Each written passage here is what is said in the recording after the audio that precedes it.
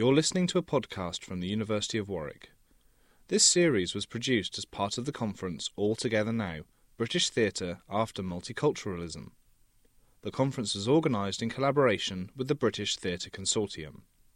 In this episode, we hear the question and answer session from the panel discussion, A National Narrative. We're going to go now to the part of the program that involves you. And we're going to have some conversation now for the next 45 minutes or so. So we have time to really talk to each other about some of these things. Listening to people discuss the topic, I was thinking that there were a number of avenues in, if you will, that you saw here this morning, developed in various ways. Barry started his talk by mentioning that that his predecessors had mentioned human conflict as being always contemporary, and that seemed to me to emerge from the three speakers as one of the assertions about the nature, I suppose, of great contemporary theater, that at its heart, the stuff of human conflict is where it is. On our question of the nation, there was a choice in many ways to address how playwrights do discuss the nation, and whether that is something, as Howard says, that is instinctual or perhaps even accidental, or whether it is something that is done in one way in order to achieve another, such as Shakespeare beginning with geography or with a different location in order to be able to say and address something to a present time. The notion that something that you write at one time might be received later in a different way. All of those questions about how one addresses the nation, if you are a writer, seem to me to be quite on the table here. Michael started with alluding to the contestation of Shakespeare as a national figure, and whether he is a productive source for us, or whether there's a problem of legacy there. And of course, he believes that Shakespeare can be a great figure, a great inspirational figure for us. It may be that some of you don't think so and would want to articulate that, so we can hear that as well. And then I was thinking about this business of the contestation of arts and government, and the way that we figure out our relationships to whoever it is that's in power, whoever it is that's in number 10, or the party in power at that time. And I thought that's also a question. How does theater address the nation with the changing face of who's running the show, if you will? And then the thing I expected everybody to talk about, and nobody did, which is, what is the nation now? Michael said the nation is broken, and Shakespeare knew it. He knew it in his time, and that's one connection to our time. But the very quality of what constitutes the nation seems to me to be under question today. So maybe some of you will want to pick that up and find out from our speakers what they think the real nation is. I suppose maybe Barry had the clearest sense of that.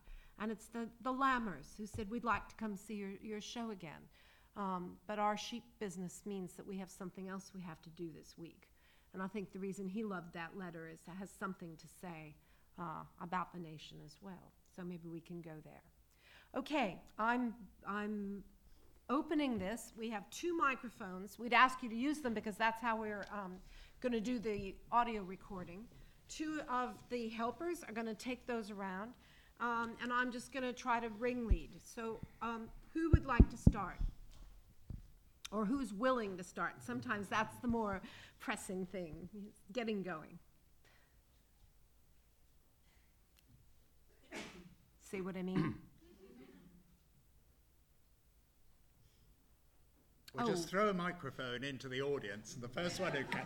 Okay, here we go. Over here, please. First question. Yes, the thing that comes up for me, because I work in remote alternative theatre settings, is that question of where you say this and how and who you say it to and in what context, which in fact Barry did raise, which for me is absolutely crucial. I was at a workshop session about 3 weeks ago when somebody started talking about the English Revolution to a group of young Muslim women, and we talked about the English Revolution. They never heard of it, and they were very interested to know that most English left political thought had developed out of religion, out of Protestantism. And so who are we speaking to, why and where? And then I'll take that back to the issue of government and relationship with government, because I'd just like to say that we all know that when shit hits fan, the money starts to leave those areas where that conversation about the English Revolution might interestingly take place, and usefully and healingly take place. Thank you. Which of our panelists might like to comment on that? When you say who we do it, did you say who we're doing it for? Who is it, yes, that we're speaking to, and where? I was saying that you actually talked about that. Yeah, I did, but you know, all through what I do, I'm speaking to myself.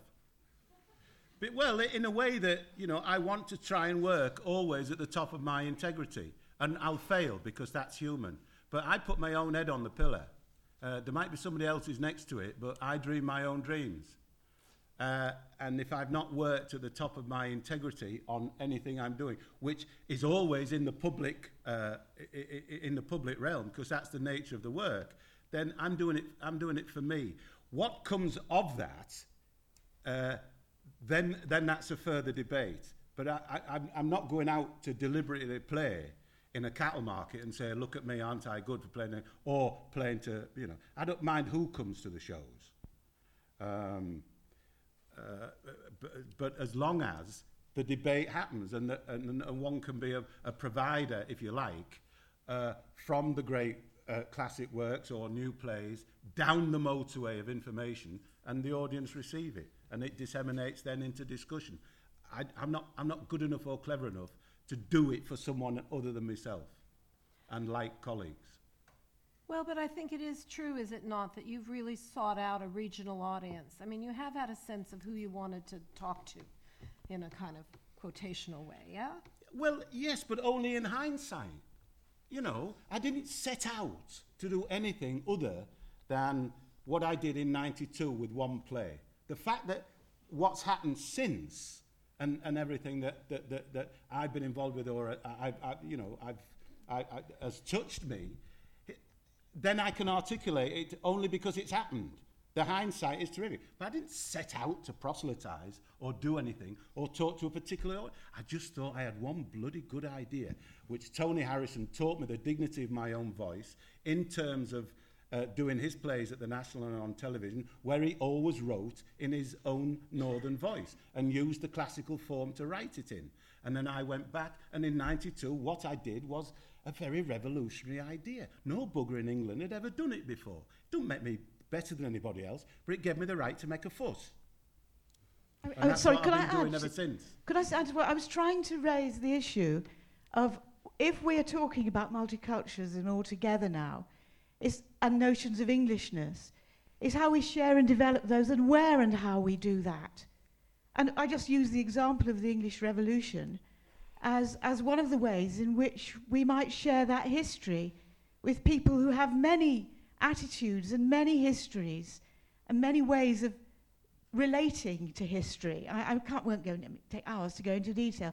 And so that moment for me, with a group of people of more than one religion and several historical backgrounds, where the issue of the English Revolution was clearly unknown, and where maybe reciprocally there were many things unknown to me in that situation.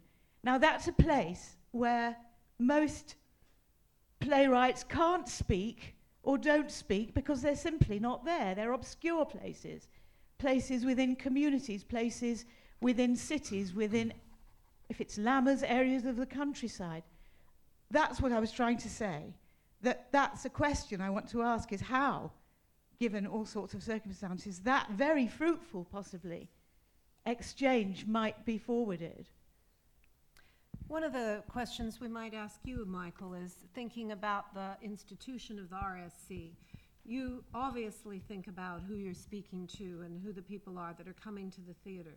Do you have a comment on how you think now about, after having been in the job for a while, how you're tending to think about your audiences and how you see the address? Well, one aspect has been that I think the RSC feels more comfortable in its skin now as one of its roles being a regional theatre as well as being a national and an international one, And as a regional theatre, we're right next door to Coventry and Birmingham. And just picking up on your point, when we commissioned Yasmin Alabai Brown to write her story for the stage of a moment in production of Romeo and Juliet in Uganda in her childhood, she found the narratives, as a Muslim Asian living in Uganda, she found that the narratives of Shakespeare spoke to her directly, like social realism, not even as any kind of metaphor. And another recent commission of Suleiman Al-Bassam, an Arab director, taking another look at Richard III at the same time as we were looking at the whole of the histories, he inevitably, A, took a different look at it, B, attracted a different audience to it, that saw,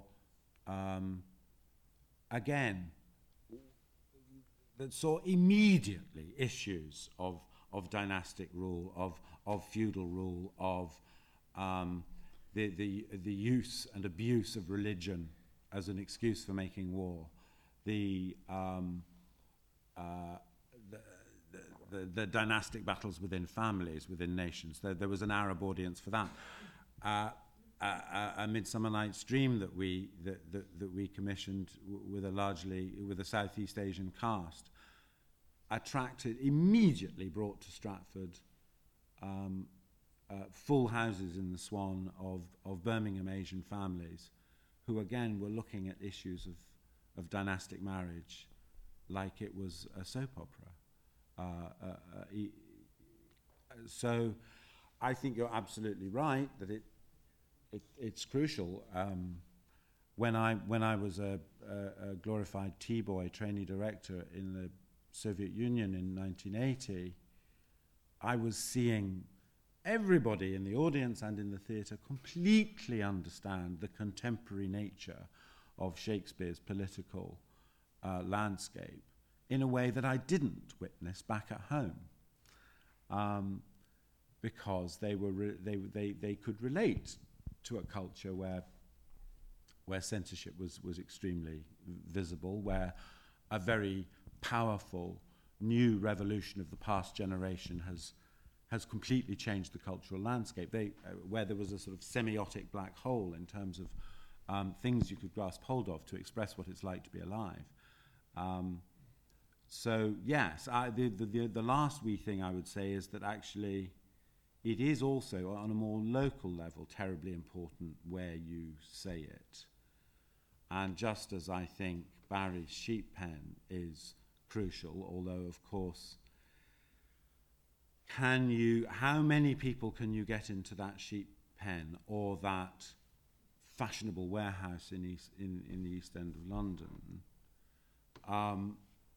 Can you keep where can you keep theatre as a discourse going on a reasonably large scale, so you can argue reasonably it's within the public domain? So how many seats? Peter Brooks says more than 1,000 seats is a dead theatre. Is less than 500 not part of public culture? So how many are we trying to play to? Also, I would argue theatre architecture. I would say along with the catastrophe of Bernard Shaw comes the catastrophe of the proscenium arch, which places the audience in one room and what's going on in another. And I think we do need to work in spaces where we share the same time and the same air at the same time.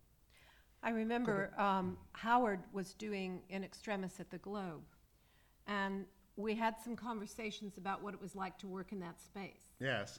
And you had some things to say about the audiences and the audience behavior.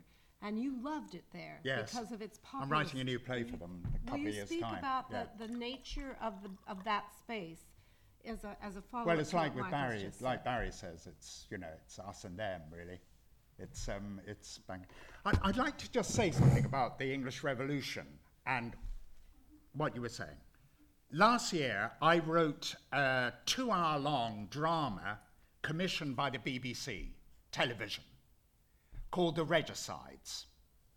And it's follows the 55 days between the putsch, when they closed down the Parliament, threw a lot of people out of Parliament, and the 55 days between that event and when they executed Charles I. Internecine, terrifying, frightening days during which this country was founded, in effect, the country we're living in. The BBC turned it down. They turned it down saying, can't we just cut to the trial and cut out all this politics? Okay? Now, it's called The Regicides. I want to dramatize it for the stage. I'm in a terrible nightmare situation over rights with the material, which my agent, which we will try and resolve. Then I can go to Michael to the door, or where? Where do I go with the show? Do I go to him? Yeah. Do I go to where? You see, that's my question to you. Do I go to Nick and we make a big splash on the Olivier? Yeah? With huge press coverage, that. Or do I go to the Oval House? Yes. Where do you go? No.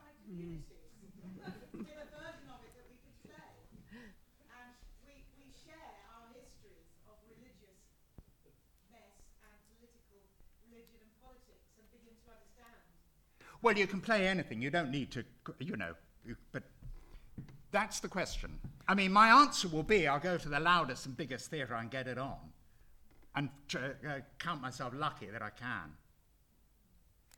Okay. Milton Keynes Bowl. Can I take... oh, yes, Francis please. Rifkin. Go ahead. I said that stuff. Okay. Could I take somebody else, please? Yes, over here. And could you please also say your name? That's something I should have asked people to do already. No problem. My name's Hardy Shverk. I do a lot of work in audience development, particularly in theatre, and I actually worked on the Midsummer Night's Dream, Tim Supple's Indian version, which was to engage South Asian audiences for the tour. What was really interesting was it was when I went through the audience research afterwards, was the responses, the generic responses we got from the Asian audiences and the traditional white audiences, whereas language was a very powerful tool within the Tim Supple's version, because there was, I think, 7, 8 different South Asian or Indian languages: Tamil, Sanskrit, Hindi, Bengali, and so there was a reference point for a lot of people that we were trying to engage with in terms of using language as an angle to get people in through the door. And I mean, it wasn't necessarily the classical dance pieces or the costumes or the fact that it was based in Rajasthan, but it was actually the language was a very key, integral to us using that as a marketing tool, and also trying to engage people to come and see this piece of work. On the other side, some of the responses we got from the white audiences was that it was blasphemous to actually use such a diverse range of languages that weren't English to be used in a Shakespearean play. So it was a really interesting response that I got through the audience research. What it did was language was integral to getting these audiences in through these institutions across the country, and for people to engage with probably Shakespeare for the very first time. We're talking about families that don't go to the theatre, probably wouldn't go to the repertory theatres in the cities. So it was a very interesting process. And I've done a lot of audience development work with some major touring productions. I think that was probably one of the most interesting productions to work on. I suspect, I do know that the response that production got in India was totally different to the response that it got with the South Asian audiences in this country, where it first toured was in India. So it's more of a statement as opposed to a question anyway. Yeah, we can have some responses about the question of language and how it's used. I think you've just put that on the table in a good way around the question of both nation and internationally. How does language function? There's a new book on audiences by Dennis Kennedy that I was reading this last week, talking about Shakespeare being used around the world. And that often the language, the translation is the important thing, and it sometimes captures the poetry and the scope of the original, but often that isn't the most important thing. And I got to thinking about, we often celebrate the language of Shakespeare, but the translation into another language, which alters it but makes it accessible, is a very valuable thing as well. So how do the panelists feel about the issue of language, and what is the national mark of it, and is that important? Well, it is a burden that producers of Shakespeare, it's both a burden and a joy, as Barry was brilliant on. But it is a burden that we are dealing with 17th century English. And if there have been moments, many in Eastern Europe, when I have felt I was seeing people actually get to the viscera of a Shakespeare play effortlessly by accident, as Howard says, not consciously trying to be contemporary or relevant, they just couldn't help it.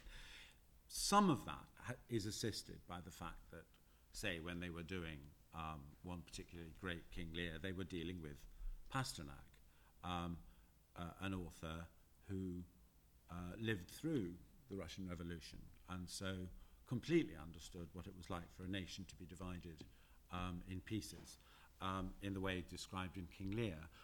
Also happened to be an absolutely genius poet and was able, by accident, to talk to the audience for that production in an immediately recognizable vernacular. I'm on Monday about to start rehearsal on the first new play I've done in well over a decade. And I think probably the first new play an RSC director's done in more than a decade. And I am looking forward to, I have to say, a rehearsal room where we're talking to the audience in their own immediate language of contemporary English. Although the irony is that will, in this particular instance, be in translation from the Russian. But the immediacy of I think some countries do get stuck with a sort of 19th century translation that becomes a classic, and you've almost got a Shakespeare problem repeated abroad where somebody did something definitive at the turn of the century, which it's very difficult to pull yourself away from, and when you do, people say, why are they doing that? What's wrong with the previous translation?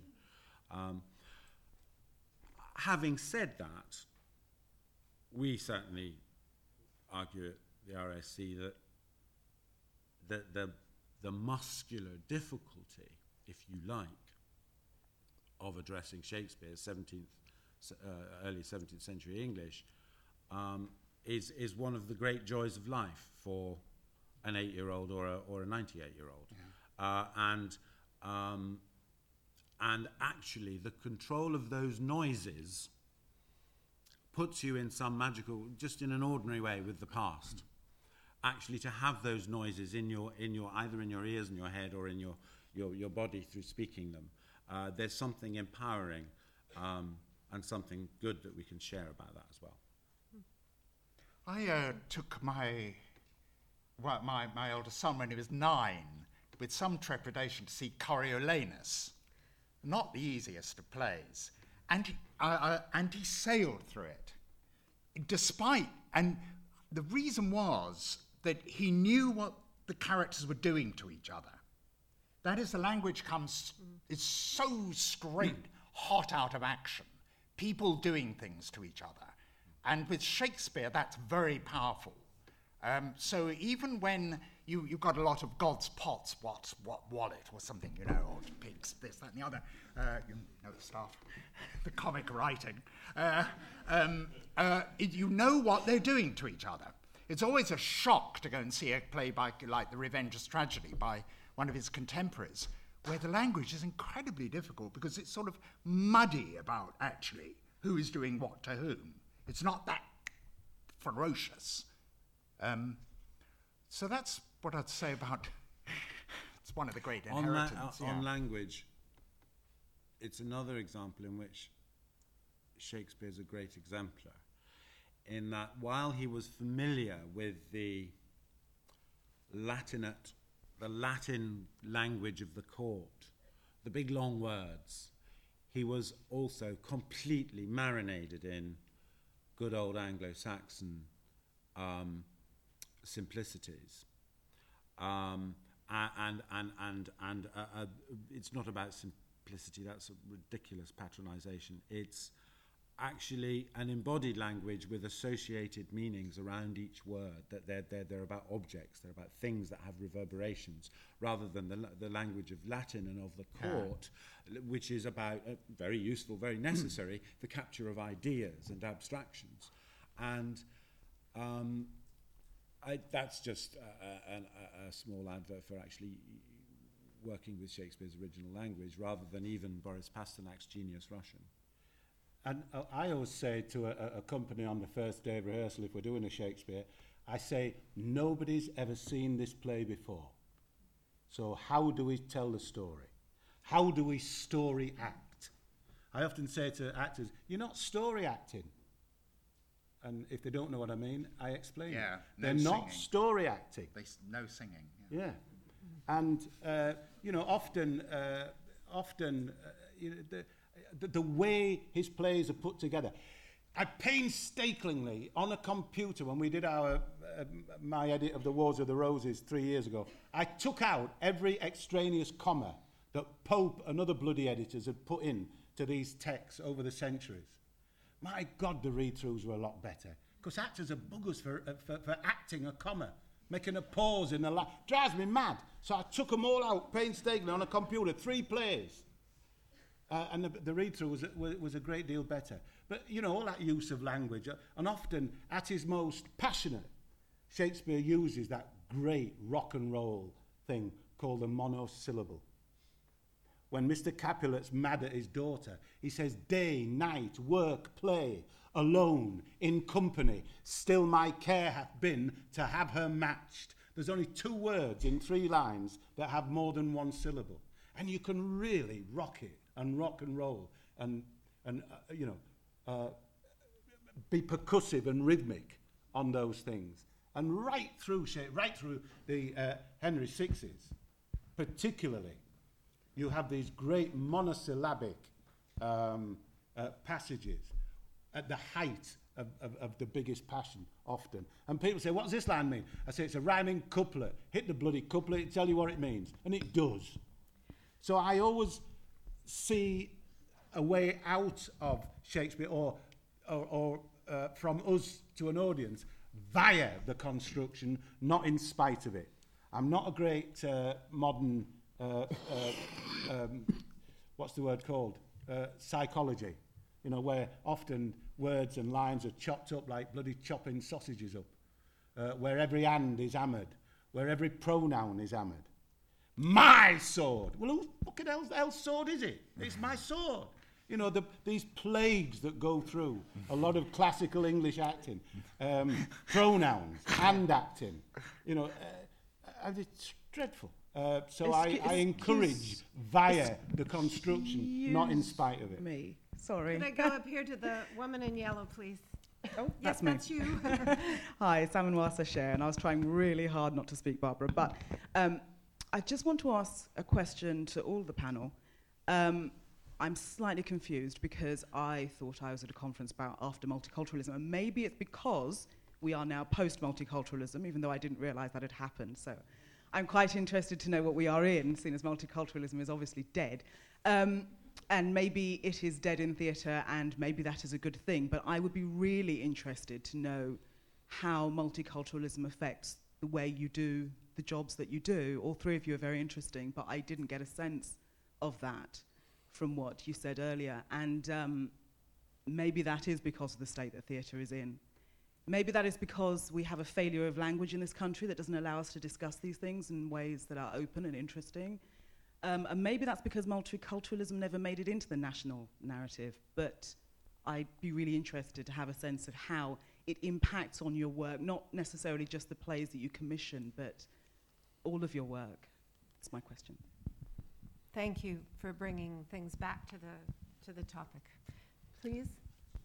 Well, I'll just kick off with something. Sure. One of the pleasures and the responsibilities of running the RSC is that you're working again with an author that allows you, for instance, to collaborate with artists from other cultures, either distinct cultures within Britishness or indeed international cultures. Because Shakespeare is fairly impatient with a literalism. So it does allow us a certain freedom in that way, and that is good and enlightening for us in production. It did, in say, the histories, there were different configurations of white British and African black British actors in two different versions that I did of the Henry VI plays, for instance. There was one glorious moment in the first version where, by complete accident, there was a moment when the brothers completely took over. It was Henry VI, played by David Oyelowo, Clarence, played by Rashan Stone, and the Earl of Warwick were all suddenly in control of the universe, and the way they started immediately distrusting each other was fantastic. I'm about to go into something that's a bit more interesting. Not long ago, a director working for the RSC with me, with a sort of independent company, resisted our normal policy of multicultural or colourblind or whatever you want to call it casting, on the grounds that both a Shakespeare production that they were doing and another play, a Russian play, were conceived as being Russian pieces of a certain time, and it just wouldn't work. You just couldn't. And on Monday I start work with a lovely young Ukrainian writer for whom this is the premiere of her play. It's not been done in the Ukraine or in Russia. And she's admitted it's going to be tricky for her, seeing her grandparents played by people whose roots are in Africa. It's something, it is unbelievable to her. She's a good artist, good writer, and a good person, so she's absolutely up for it and open. Actually, I think it will be great, not least because it will alert the audience to the fact that it's only pretend. We're telling a story. It's not.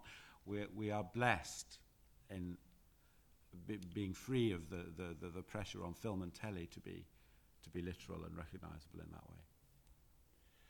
I'm often impatient with the rebaptism of the world, the present world, upon our classics of the past in terms of multiculturalism and colourblind casting.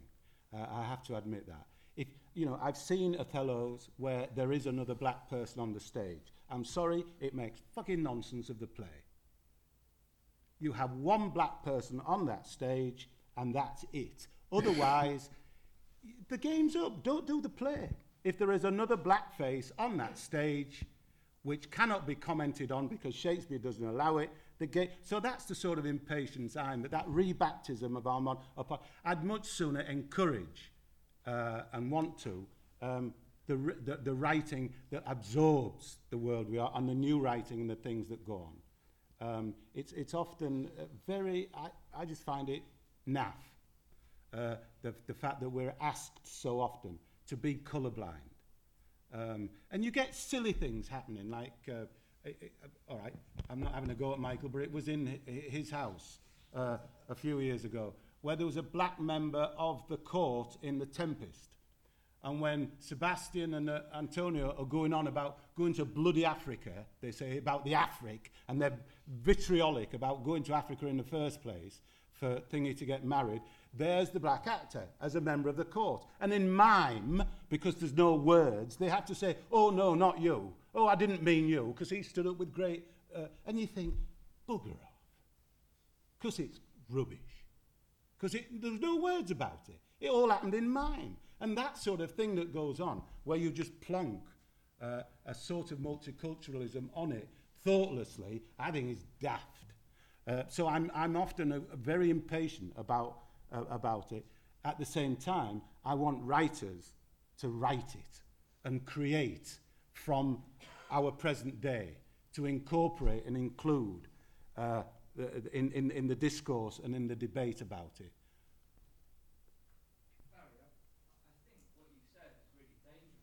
Of course Let's it's bring dangerous. you a microphone. Here it comes. Of course it's Yes. dangerous. Please. Please Art speak. and culture is dangerous. There, thank you. hello. Please, go. I feel it's a really dangerous statement. In many ways, you're saying that if a performer is not of the same race as what was intended, they're in some ways omitted from the opportunity of performing that way. No, I didn't say that at all.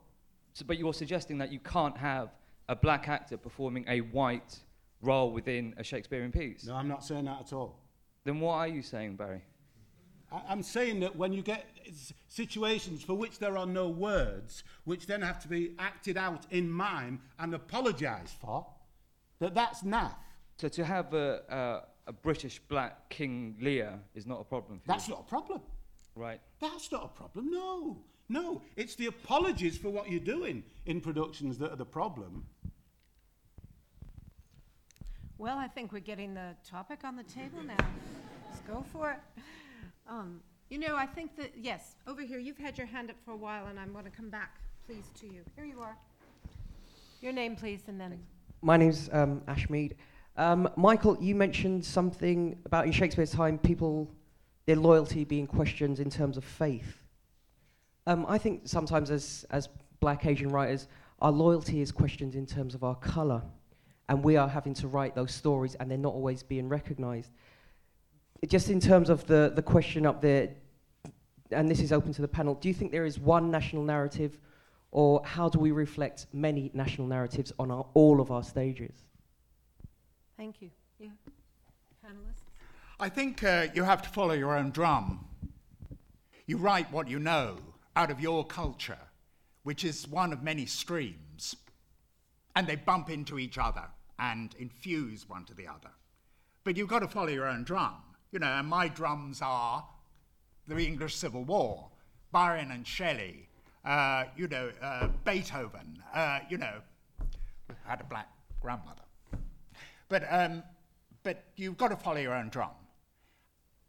I have been writing a lot of history plays, 3 history plays, which are safe, you see. You could have black actors in extremis, there'd be no problem at all. But I'm, at the moment, trying to write a play set in the now, and the question is, what is the now? And it's a problem. But I think that's what you have to do as a writer. You follow your own drum. What do you know? What out of your past, out of what you experience?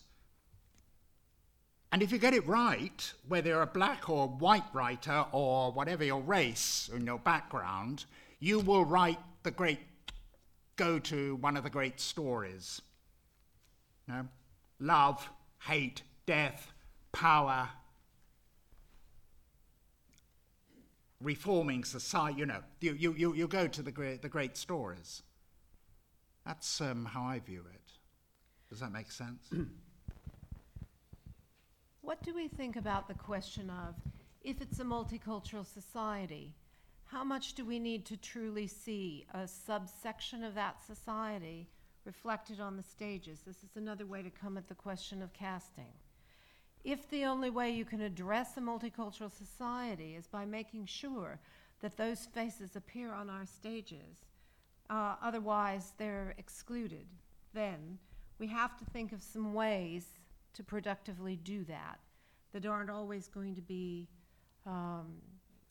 traditional. Yeah, I mean, this was a given on the paper, British theatre after multiculturalism. I suppose none of us have been given the brief of explaining how or why British theatre might be after multiculturalism. Maybe being a bit simple, but it seems to me that we're still well pre Yeah. multiculturalism rather than after it at all. Exactly. I mean, that's it. I mean, it's very difficult when you come to this sort of, as Topher Campbell, I run a small company called The Red Room. It's very difficult when you come to this sort of conference when there are just so many different strands on the table, really. And it was, I mean, partly coming here to listen and learn, which is very interesting, because I very rarely, I am a pretty experienced theatre and television professional, and I don't have any contact with Shakespeare at all. And part of that is because of my culture, or because of my cultural background, and because of my experience within the profession. And there are very different kind of issues which I think haven't been raised here, which come in sort of, and I can only talk about them really in terms of words, in terms of choices of words, and not necessarily in terms of explaining any kind of, kind of specialist knowledge or understanding myself. But one of them, when you talk about, everybody should write from their culture, that's kind of that's a possibility. But it's not the writing from one's culture or the directing from one's culture or anything else. It's also about the power, the way in which pieces of work, the way in which people who get to play roles, the way in which plays are commissioned, the way in the stages, you have the choice of going to the National or the Oval Theatre, and perhaps having that conversation at a quite distinct level. And some people don't even have the entree to that for lots of different reasons. The woman earlier on who talked about the workshop with the young Muslim women. Again, there's another sort of side of the spectrum. And it's this kind of, there's a certain kind of presumption that that's sort of somewhere on the outside and this is somewhere on the inside. And I think that itself, the language we use, has got to be very carefully constructed within this. It's interesting to say controversial and things like that, Barry, about casting. However, there is another thing that has to be impacted, and that's the strategy within theatres in terms of employment. Who gets the experience to actually combat or engage with roles in relation to Shakespeare or if you like, people who are not so popular on the panel, Bernard Shaw or whoever else. So there are lots of different kind of strands of thought that impact upon the idea of so-called multiculturalism. And I was interested in coming to this conference because haven't seen the word multiculturalism for a really long time, and I didn't know it was over. My lived experience is not that, I am engaged with the impact of being policed or being considered to be a certain kind of person, whether in my professional experience or in my personal experience on a daily basis, despite the fact that I'm now going into middle age myself. So I mean, the thing is, I find it very difficult then to sit here and listen to this without thinking about maybe we sometimes, and we as Black and Asian artists have to think outside the box when we come to the mainstream or when we come to the funders. And in the same way, I think, we have to start thinking about how we actually engage with some of the bigger questions, which are, Michael, you run a major institution, but how do the Ashmead Choys, how do other people come to you with ideas and projects that get managed? And I don't see how we can talk about beyond multiculturalism when actually the powers have not changed. The same people are sitting in the same seats and making the same kind of decisions. And actually, there's a lot of cultural activity that's happening way outside of what might be considered the mainstream. And I just think, so there's a lot of sort of gabbling I've just said there, but it's just to bring about the fact that I think there are certain things which cannot be said emphatically and have to be challenged, which, my niece or my nephew who may want to come into the theatre may go to see a piece of Shakespeare and see 50 white people on stage and wonder what it is that I'm supposed to be engaged in and never come back. And that's the sad thing, because that's, we all love that language. But at the same time, you may never go to the community centre and meet the young women and understand their histories. And that's also a sad thing. So somehow we have to sort of find a way of bridging this kind of strange imaginary space between those two places or several places. So that's my little... I think one of the best ways of doing that, as I've said before, is the nurturing and the embracing of writing. And and also the multiculturalism is not. It's a word now that we associate with either colour or religion. For ages, the minority in Cumbria and the disenfranchised have been hill farmers.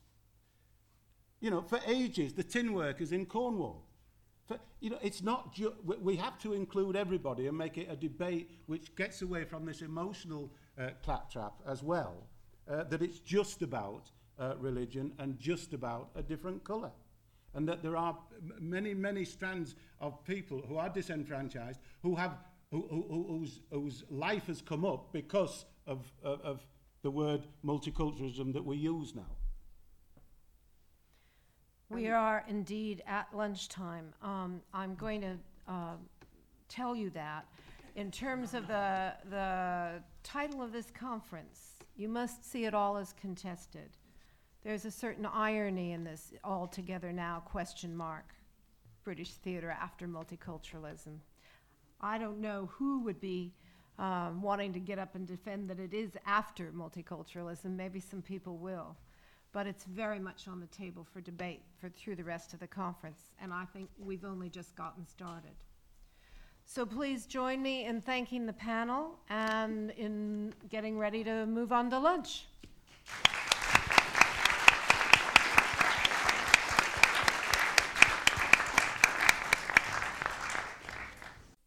This conference was supported by the School of Theatre, Performance and Cultural Policy Studies at the University of Warwick, Warwick Arts Centre, the Humanities Research Centre at the University of Warwick, and the Department of Drama and Theatre at Royal Holloway.